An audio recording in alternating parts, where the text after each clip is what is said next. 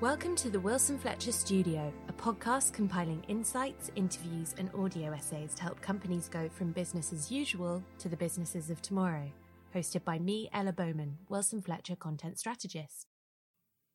We're here sharing another audio edition from our Future State Design series to this time ensure that, now you know why it's important, you embark on a future state design project with the right outlook as an innovator and entrepreneur. Written by Wilson Fletcher founding partner Mark Wilson, this series will help your business future-proof. We'll be sharing the Future State Design series articles in audio format here, but if you want to read the content, then visit medium.com/thehumanlayer. As ever with our audio blogs, we've updated this piece for the podcast, but we'll include the link to the original blog in the description of this one so you can digest it as is convenient. Ready for a seismic shift in your understanding? Let's begin. How to approach future state design with the right mindset. Unlock a genuinely transformative vision of the future of your company by equipping yourself with the right thinking tools. By Mark Wilson. As we touched on in our introductory article to the Future State Design series, most people find it hard to step out of today to think about designing a new future for their organisation. In fact, thinking about today has never been easier because the tools have never been better. Operational data, commercial performance, current competitors, existing customers, and market research. As lenses on a business, they can provide insights leagues ahead of anything previous generations of business had available. Here's the kicker.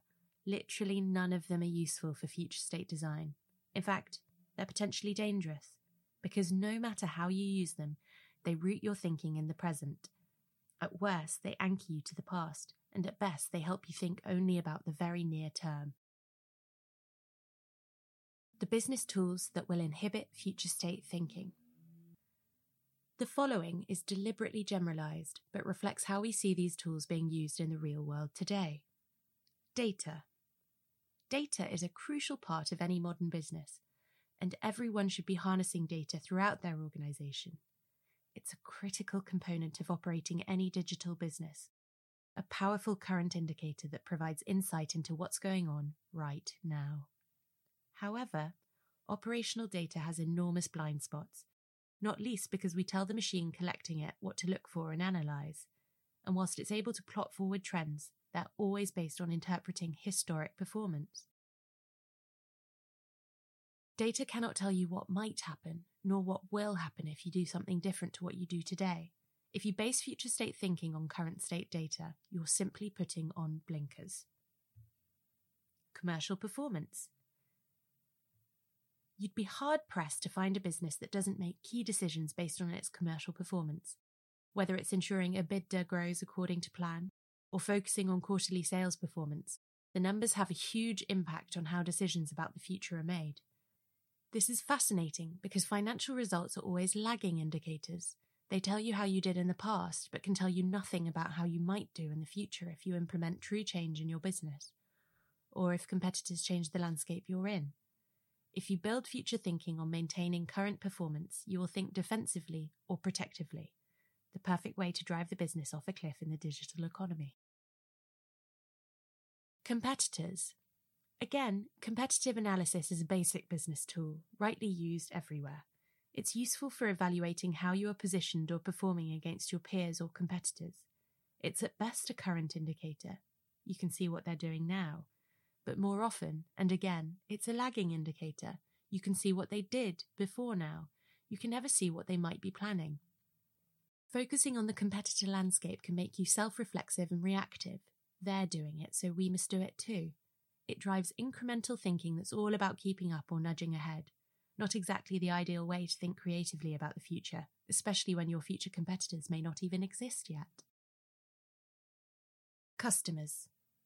Hopefully, everyone now recognises the importance of staying close to customers, but there's a catch. Current customers will usually behave in a fairly short-sighted way because most will be focused on what they need to do now, and because they're already close to you, they'll often simply reaffirm things that you already knew, suspected, or feared. Ironically, the customers closest to your current offer are those least likely to help you think about the future.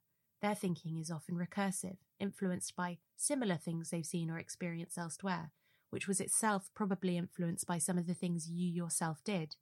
See competitors, as discussed previously. Again, they're great current indicators. They'll help you improve your services to meet their own current or anticipated needs, but they're arguably even more invested in today than you are. Market research. Large-scale research usually follows a consistent formula. Ask a bunch of questions and infer key trends or patterns from the results. 93% said they were likely to buy X, and only 13% said they would be interested in Y. It's powerful stuff, and it seems to be predictive. Now replace the X here with a film camera, and replace Y with a digital camera. Suddenly it's not predictive at all, and it's powerful for all the wrong reasons. Basing a future decision on this indicator could be, and was for Kodak, disastrous. Most of the research that is undertaken looks at current attitudes or behaviours and delivers results based on trends or quantitative averages, completely overlooking emergent technologies or outlying innovations that could have a huge impact in the future. We'd call this type of information a temporary indicator, and it's as dangerous as it gets in future state thinking. All of these tools are important for the now, but they'll hold you back from the type of creative thinking needed to envision a future that could be very different to today. Future success will not come from being retrospective, obvious, or average. How to engage future state thinking and step out of the past. The sorts of tools we use to fuel future state thinking are almost the opposite of those used to inform current business behaviour. Look for sparks of insight. Instead of looking for the trend lines or the weighted averages, look for the aberrations or oddities, the things that jump out for being out of the ordinary. Go back to that research you did and look for the single dot that sits outside of the norm. Look for single insights that new ideas can be built on. Because the fact that it's an outlier means that it has probably been overlooked. Nobody is usually looking for the single insight, so it frequently gets overlooked in favour of the safety of the common theme. Grab hold of it instead and explore it. It might just lead you to think in a very different way. Think laterally. Try asking yourself what the opposite would be to what you might do logically. What if your low-cost mass-market thing became a small, expensive, highly targeted thing?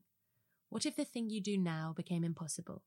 We pose a raft of these sorts of questions in future state design programs to help break away from current assumptions. Another approach is to imagine how you might replace yourself. How would you create a new service or start a new company that would make your business irrelevant?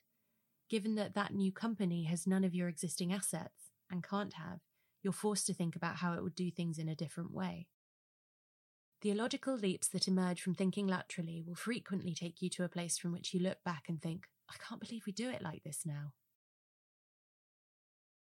Look at adjacent influences. If your peer group is where you shouldn't look, where should you? We're going to cover this in more detail in a subsequent article, but it's really important to recognise that the expectations customers will have of your services in the future will be defined by their experiences of everything else. Essentially, anyone and anything beyond your sphere that might have an influence on the same people as you want to serve is important.